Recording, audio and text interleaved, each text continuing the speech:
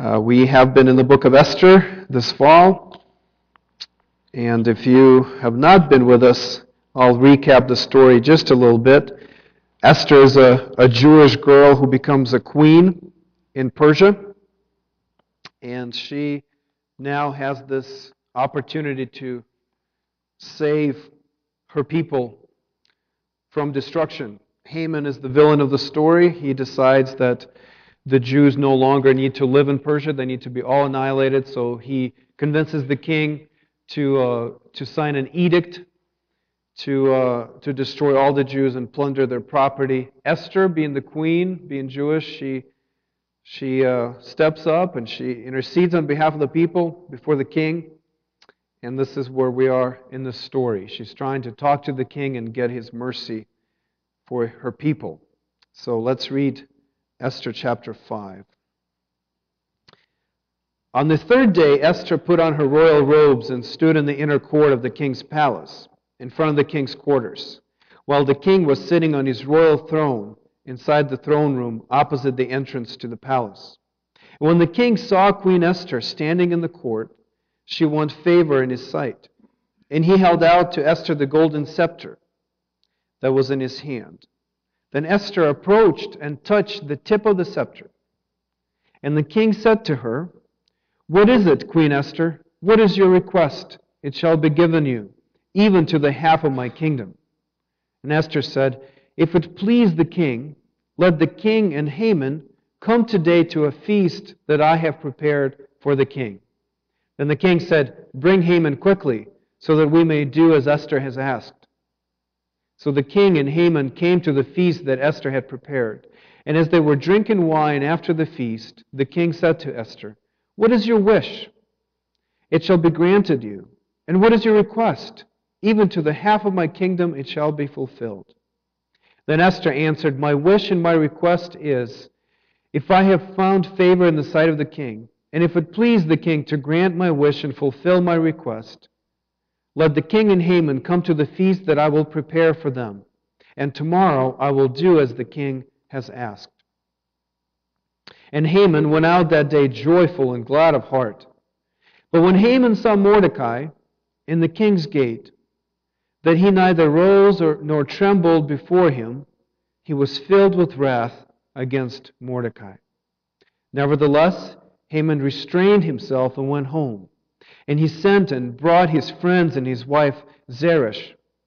And Haman recounted to them the splendor of his riches, the number of his sons, all the promotions with which the king had honored him, and how he had advanced him above the officials and the servants of the king.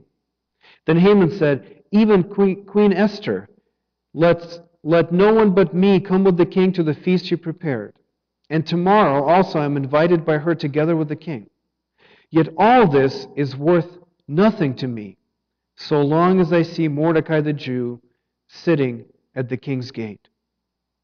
Then his wife Zeresh and all his friends said to him, "Let a gallows 50 cubits high be made, and in the morning tell the king to have Mordecai hanged upon it.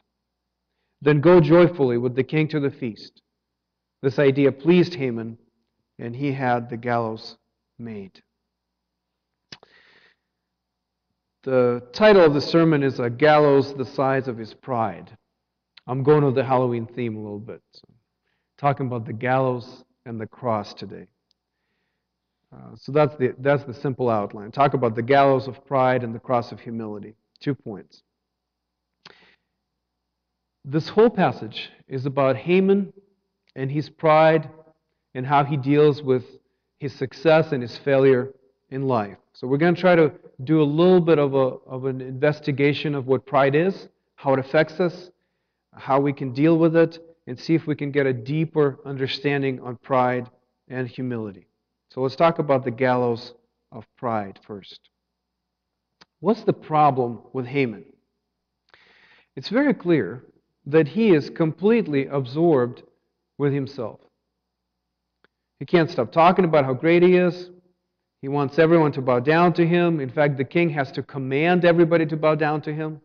It's not just that everybody instinctively bows down to him because he is such an important person in the kingdom. No, people don't like him, so the king has to command the people to bow down to him. He's very sensitive about what others think of him. Everything has to do with him, with himself. That is the essence of pride. Pride is an obsession with the self. It is the constant worrying and thinking about the self. Pride makes everything around us about the self. This is very clear in this passage about Haman. Now look at the size of the gallows Haman builds. Of course, we can't tell because it says 50 cubits, so it could be this tall. We don't know. But the archaeologists tell us and the historians tell us it's 75 feet tall. This is a huge gallows. This is huge. So everybody in the city of Susa would be able to see the gallows by Haman's house. And eventually, Haman hopes would be able to see Mordecai hanging on the gallows. And everybody would know how important Haman is. Everybody would know what it costs people to disrespect Haman. So as much as we look at the life of Haman, all of that seems to be about his honor and his respect. It seems to be not as much about killing Mordecai. He can just hire somebody to kill him quietly. This is not a problem for the most important person in the kingdom. But he makes a spectacle out of it because he wants to validate himself. He wants to show how important he is as much as how Mordecai has offended him. And that is exactly how pride works. It makes everything into a measurement of one's worth. Pride makes everything into a measurement of one's worth. So, me, a proud person, I'm not just interested in what certain people think. I am interested in what they think about me. That's my primary concern. It's not that their opinions matter to me. Their opinions about me matter to me. I'm concerned with how a particular situation reflects on me. That's going to be always my concern if I am proud. Everything becomes subjective. I'm not concerned about politics and economy in general. I'm concerned about how it affects me, how it makes me look. Pride is the unrelenting focus on the self. Now look at our text again. Let's investigate it just a little bit further to see how Haman deals with life. Verse 10. Haman restrained himself and went home, and he sent and brought his friends and his wife Zeresh. And Haman recounted to them the splendor of his riches, the number of his sons, all the promotions with which the king has honored him, and how he had advanced him above the officials and the servants of the king. Then Haman said, "Even Queen Esther, let no one but me come with the king to the feast she prepared. And tomorrow also I'm invited to her by her together with the king." Haman is focusing on his accomplishments. That's the first dimension of pride. He's looking at his success, his accomplishments, his achievements. He gathers his family and friends around, and he tells them how great he is. That's what he's doing. He's saying, "I'm wealthy." He's recounting the splendor of his riches. He says, "I'm successful. I have 10 sons that are going to take over my inheritance and my power." He says that he's the only person that Queen Esther honors to invite to the feast that he's prepared for the king.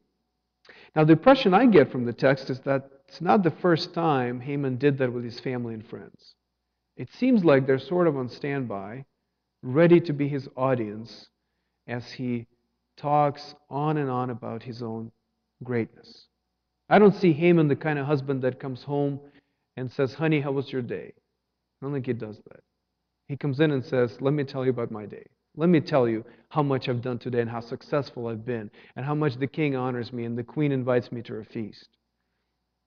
So the people around him are simply there to accept his talking and to praise him and to recognize how great he is. And this is a familiar kind of pride for us. Most of us, that's what we think pride is. It's boasting about one's success and importance and achievements.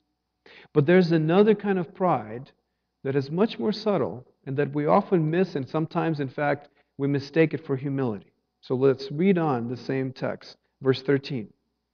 After he recounted all of that, Haman says, "Yet all this is worth nothing to me, so long as I see Mordecai the Jew sitting at the king's gate." Haman is still focused on himself. But now he's focused on the lack of honor and respect and importance coming from one person, Mordecai. So the first form of pride is determining one's worth based on one's accomplishments. The second form of pride is determining one's worth based on one's failures. It's the other side of the same thing. You see, a proud person is always focused on the self and is always determining his or her worth, but you can do it through accomplishments or through your failures, or both, perhaps. Listen to Brennan Manning.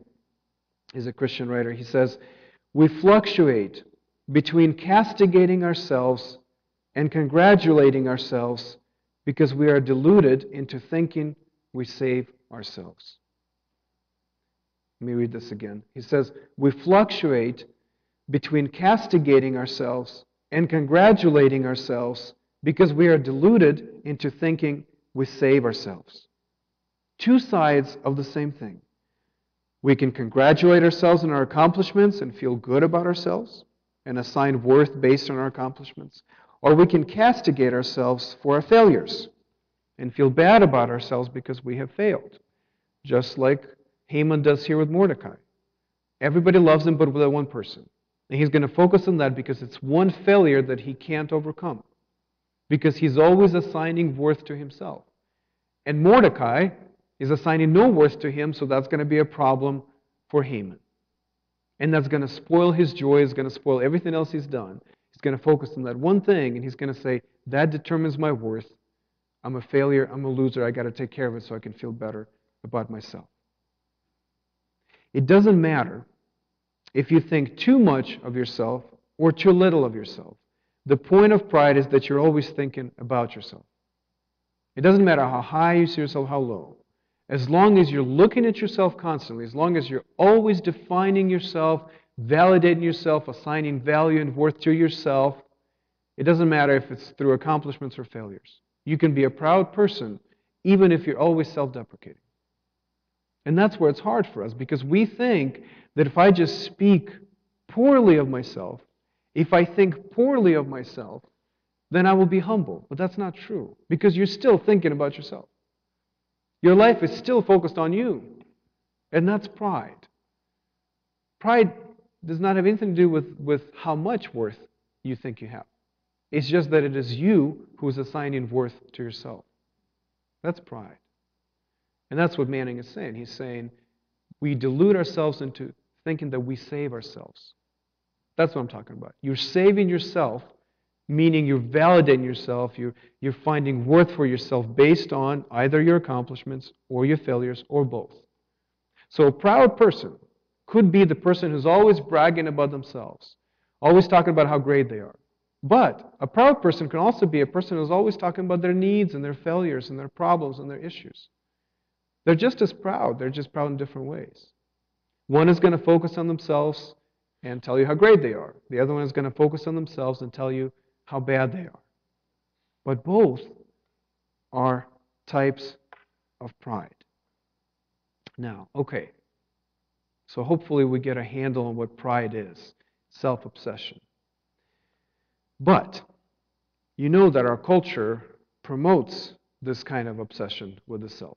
You know that I think one professor said that all the levers of society are promoting self-obsession, promoting narcissism. It's true. The way our society is constructed is making you obsessed with yourself. You watch commercials, what they tell you? You're worth it. You deserve this. You should get it now. You can't wait for this. Who are they focused on? You. And they're making you focus on yourself. You know, in preschool and kindergarten, we are told that we must pursue our dreams and follow our heart and be true to ourselves. Who are they talking about? You. And so we are preconditioned to be proud people, to be self-absorbed and self-obsessed. And it is cast in positive light. Culture tells us that it's good for us to take care of ourselves. And if we only take care of ourselves, each individually, our society would be just, it would be good, it would be prosperous. So, you look at Scripture and you say, maybe it's just an archaic view. Maybe it's just a repressive culture that hasn't quite figured out that pride is actually good. that it's good to be self-obsessed and self-centered. And so I'd like to show you that the Bible is correct and our culture is not correct. That pride is tremendously destructive.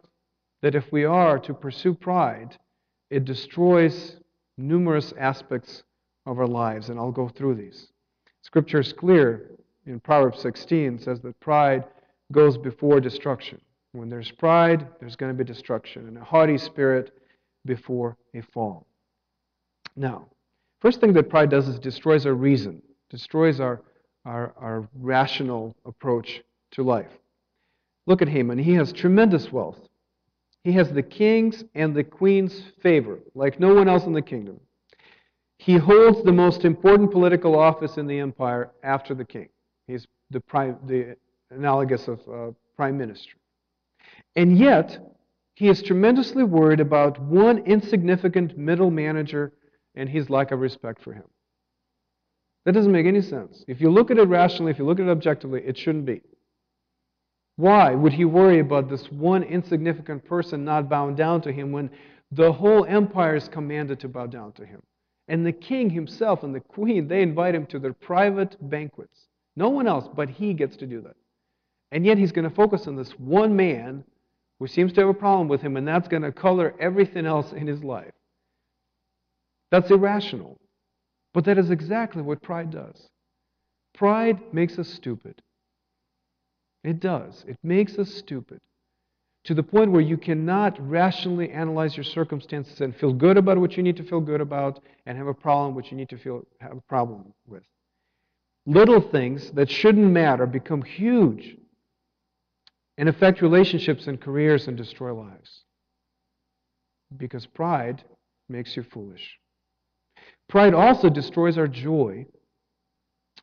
Proud people are not happy people.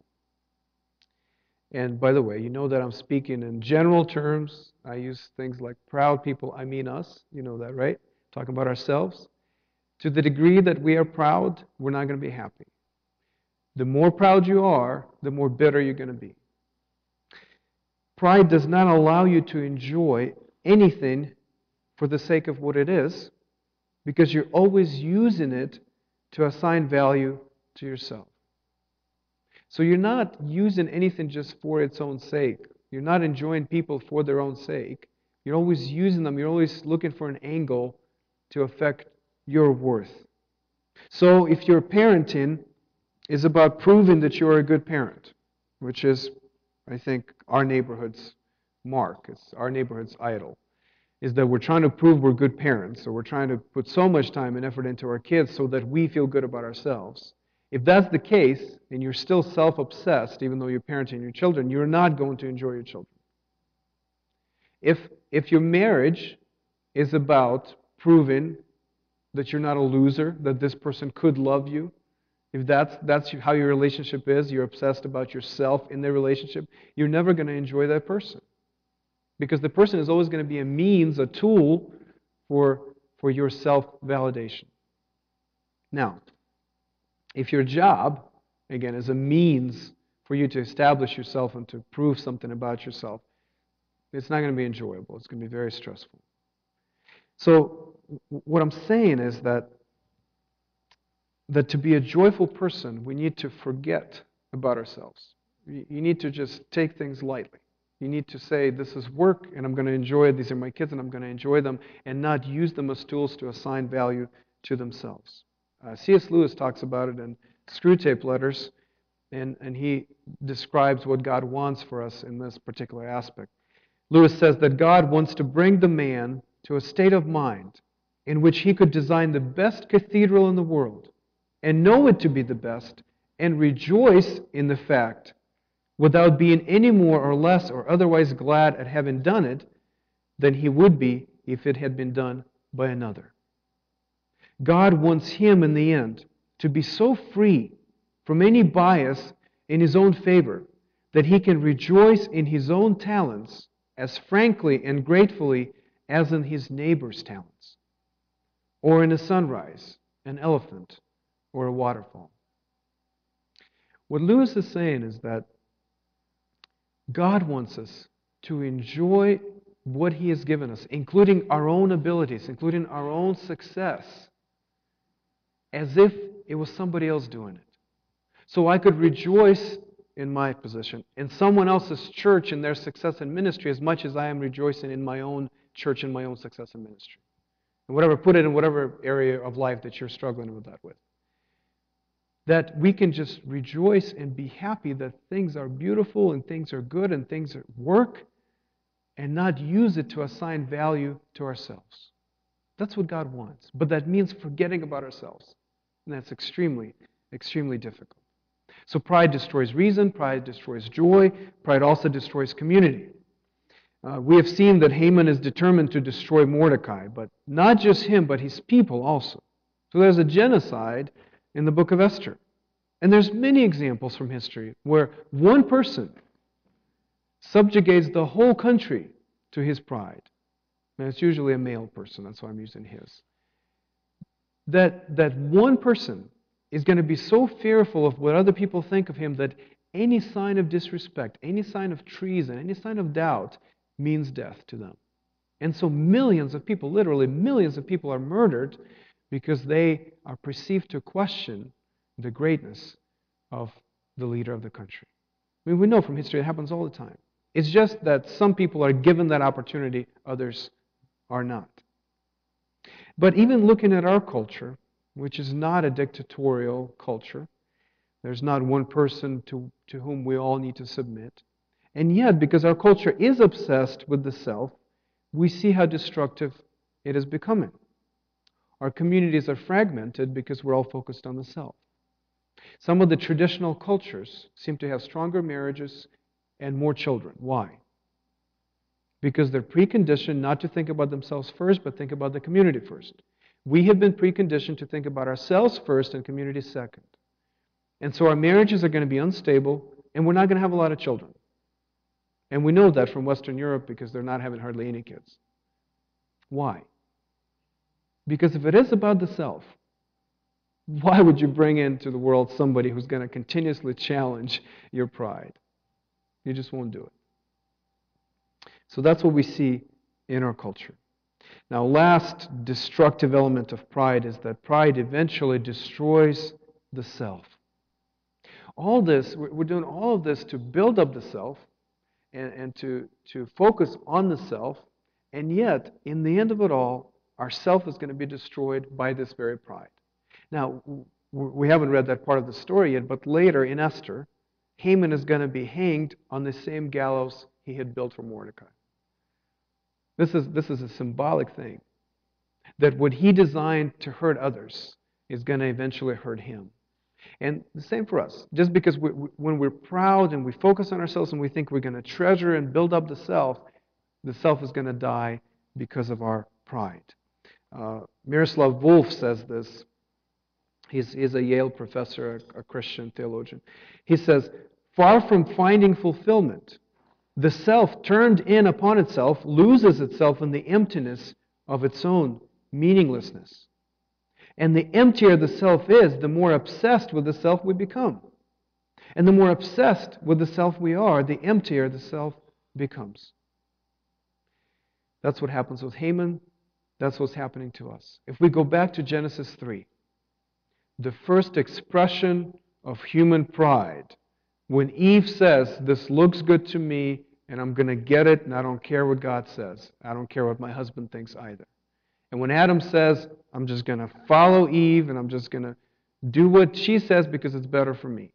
When they make those decisions out of the concern for the self, the whole creation is set on the course to destruction. The whole creation starts to deteriorate, and we see that through the story of Genesis, how families deteriorate, how health deteriorates, because now the world has become about the self and not about the Creator. And we can only expect that to get worse as human history goes on.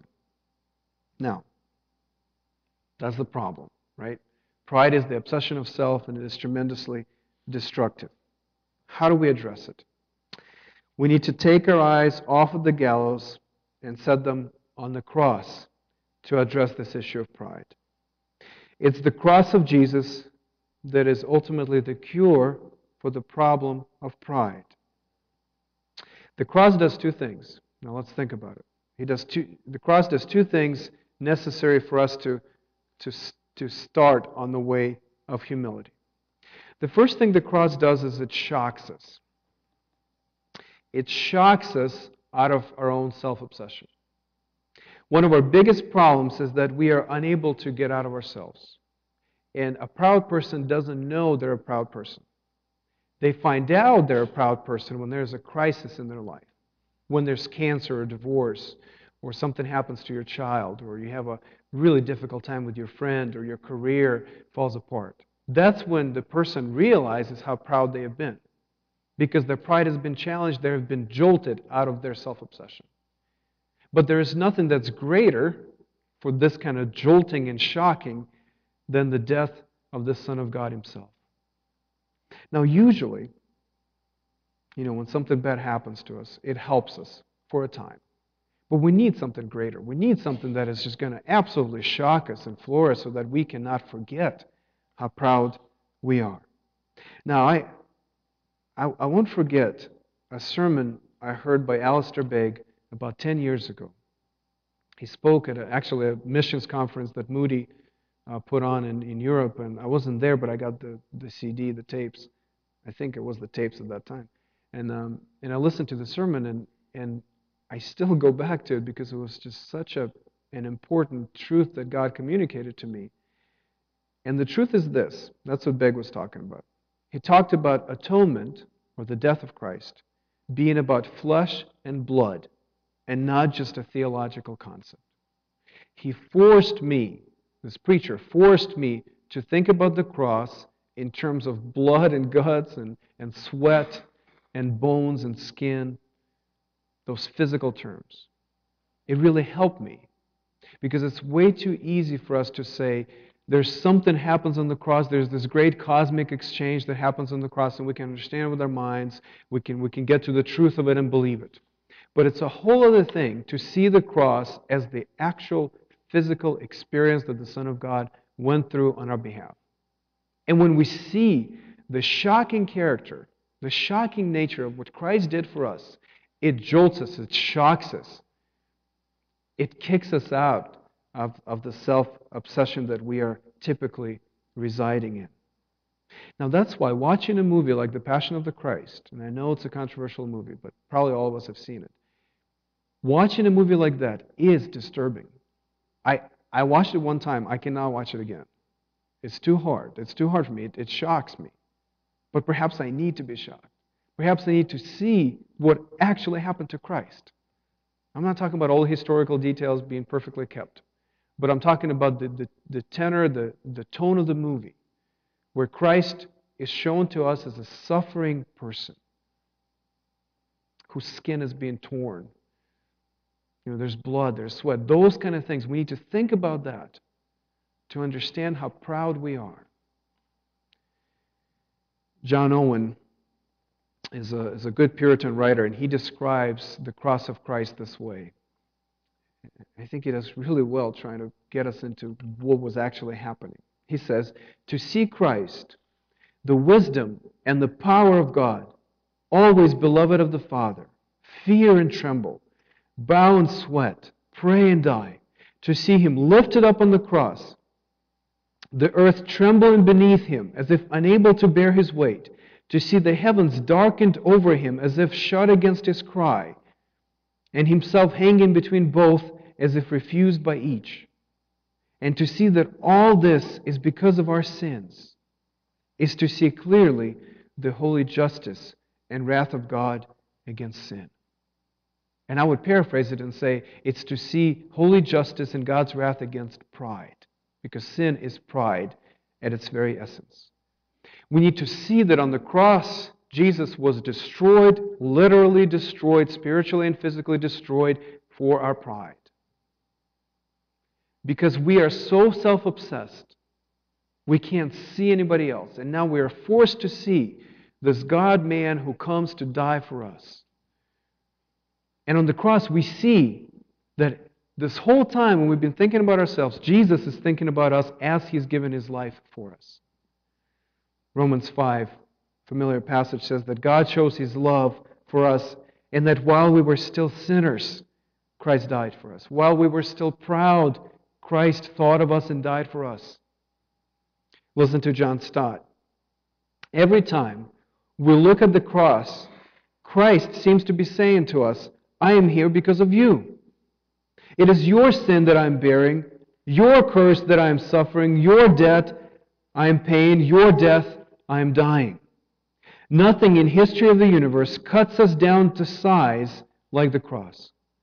And that's exactly what we need. We need to be cut down to size. And the cross does that. All of us have an inflated view of ourselves until we have visited a place called Calvary.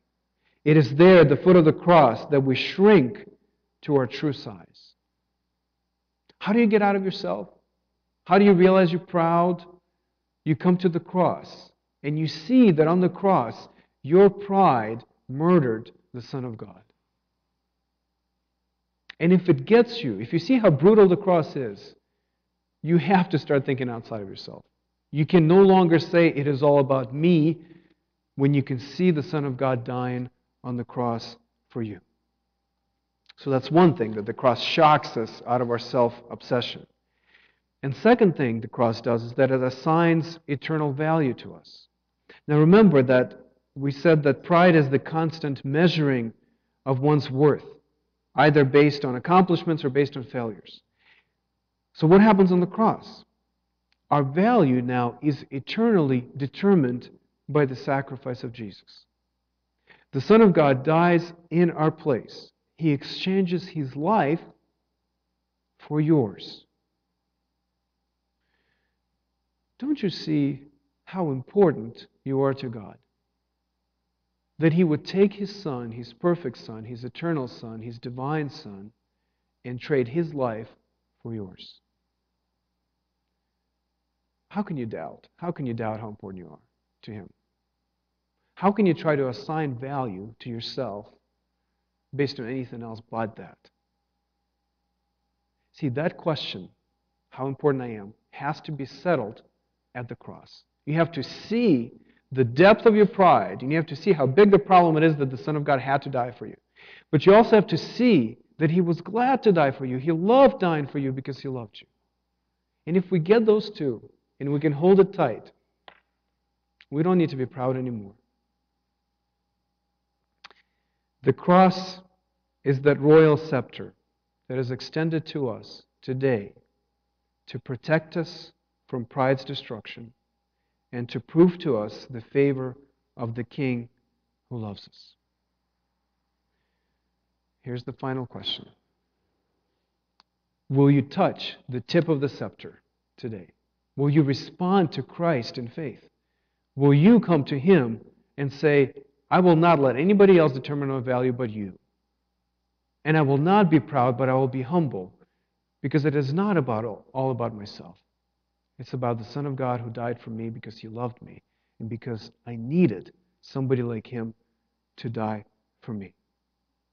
So let me pray, and then we'll come to the table. And if you are a Christian, if you're at peace with God and peace with other brothers and sisters, come to the table. This is for you. This is to celebrate what God has done for you. This is you coming into the throne room of God, and He's extending the golden scepter to you, and you touch its tip as you take the bread and the cup. You affirm your faith again. Let's pray. Father, we are so thankful that you are a God who cares.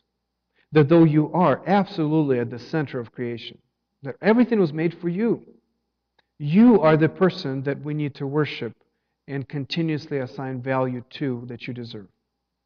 And yet, because of our sins, we have wandered off. We have become selfish, self-centered, self-obsessed, self-absorbed people. And we have made it all about ourselves, to our own destruction. And so we pray that through the cross of Christ, we will be able to be shocked out of that self-absorption, and we will be able to see just how much you value us and you love us. And let us anchor our identities in that. Let us not doubt how much we're worth to you, because we know as much as the life of your Son. We thank you for Jesus. We thank you that He came to die and to rise for us.